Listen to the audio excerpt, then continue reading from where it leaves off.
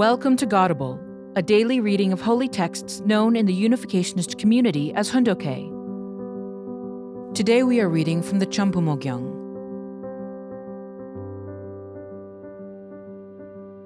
Chambumo Gyeong, Book 13, The Completion of Restoration and the Settlement of Cheon. Chapter 3, True Parents' Philosophy of Life and Their Public Life. Section 1, True Parents' Philosophy of Life. A philosophy based on true love. True parents walked the model course that all people will have to go. More than anything, they demonstrated their philosophy of life, of true love centered on God. True parents set the example that we should emulate in the age of Cheon. Out of their love for God, they took on the course of restoration through indemnity. They did not avoid a life of suffering. True parents had to pioneer that path which no one had gone before, even going to the very bottom of hell.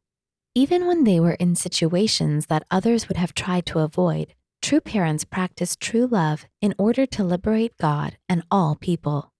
Moreover, they even forgave and embraced their enemies who had wanted to kill them, and the incomparable suffering they endured moved even the heart of God. True Father gave and gave again. He invested completely and forgot about it. Even while undergoing forced labor at the Hungnam fertilizer plant, where starvation and the menace of death hovered constantly, he shared his meager ration, which was as life itself, with other inmates. He always shouldered the heaviest burdens and carried other people's burdens on their behalf. True Mother also, when she encountered members in difficult circumstances, always loved them and offered help. True parents consistently gave away what was most precious to them. This has been their way of life.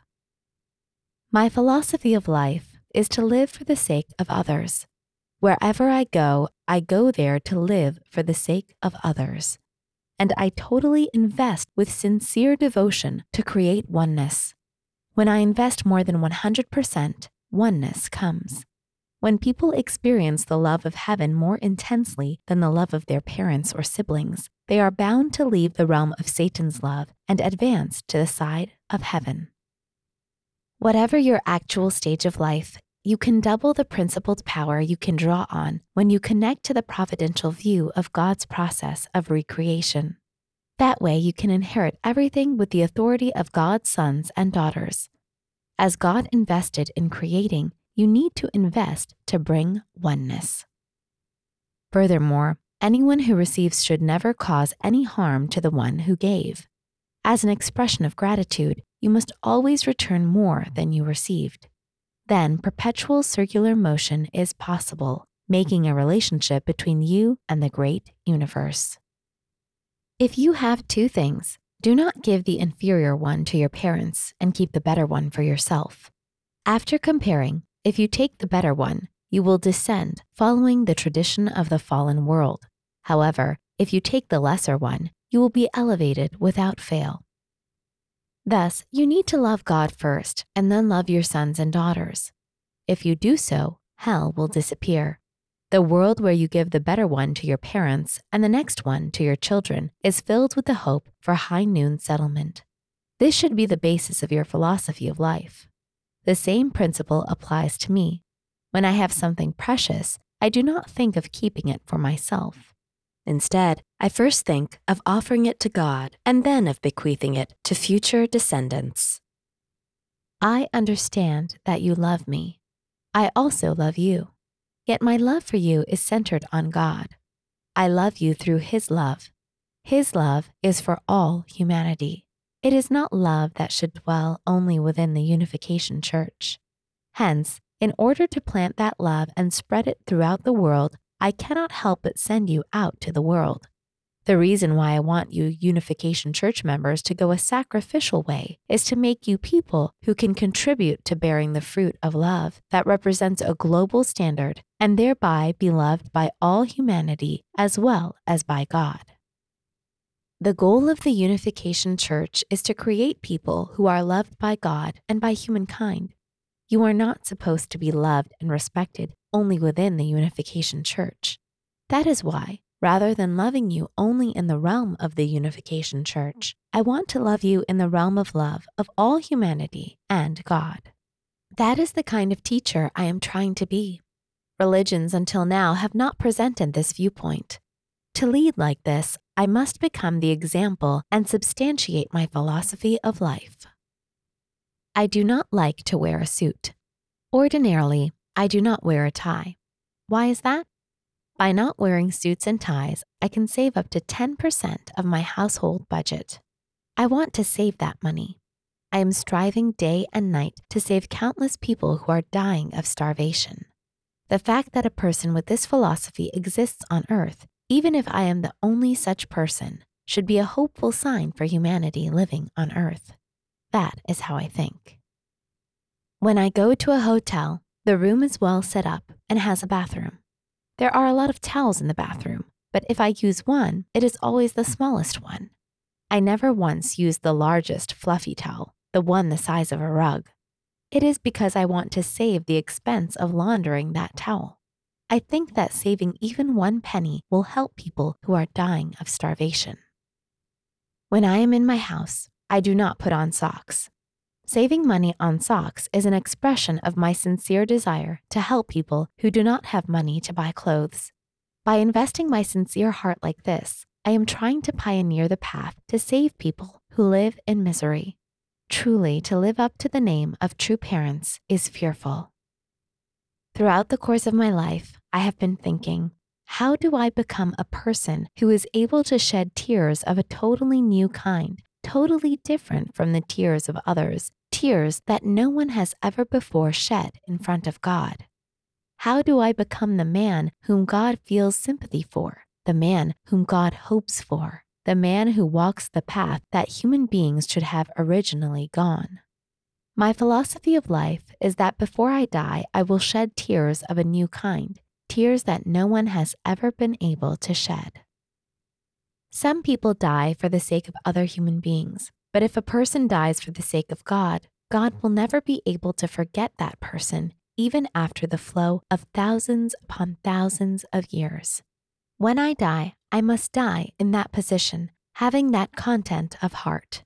If I die while being whipped and vomiting blood for God, the pain and distress that God will feel and the tears of sorrow He will shed over me will be far greater than anything I have suffered.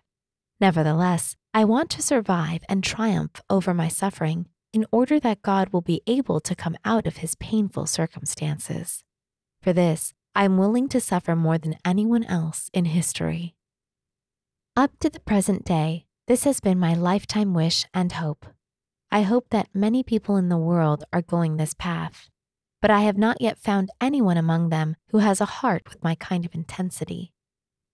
Ours is a world of infinite potential for development, but when people live only for themselves, not knowing how to respect the people and things in their environment, they encounter a limit.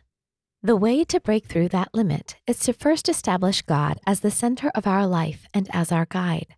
Then we will be able to rise above the level where we are limited and enter the world of infinite development. Otherwise, we will not be able to go beyond that limitation. Sometimes it seems that everything has reached its limit. With what are we going to live? It is with love. With love, we can create our own environment. If we do not love so as to create our own foundation in the environment, we will not find a place to settle. It is the path of self-destruction. It does not generate any energy. People in the surrounding environment will not like us, and we will have no energy to do anything about it. Hence, the people in our environment will gradually withdraw and become distant. Even those who used to like us will come to dislike us. They should like us more, but they will find nothing to like about us. This will be because we have set up a self-centered boundary line. People who say, I am going to put myself first, who live on a self-centered level, cannot go over that hill and settle. They are unable to enter a space of mutuality in which they can make relationships and be welcomed by the universe. People are created to live in relationships, but when they are not aligned with the principle, they will come to nothing. I live with this philosophy of life. Heavenly law protects the perfect object partner who has become one with the perfect subject partner. The ups and downs of history and human circumstances cannot alter this.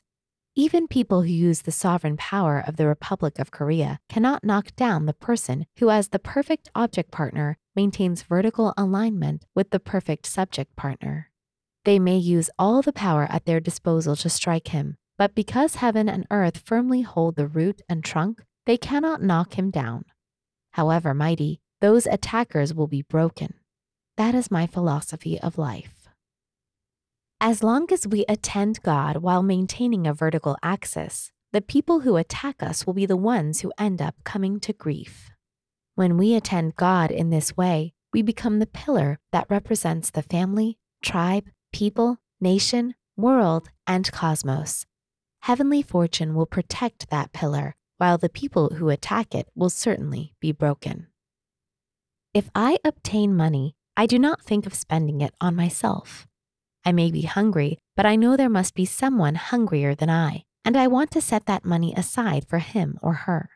So I endure my hunger for 1 hour, 2 hours, 3 hours, and on, thinking of someone else who may be hungry. When I finally find someone who is hungrier than I am, I give that person my food and pray for that individual to be blessed.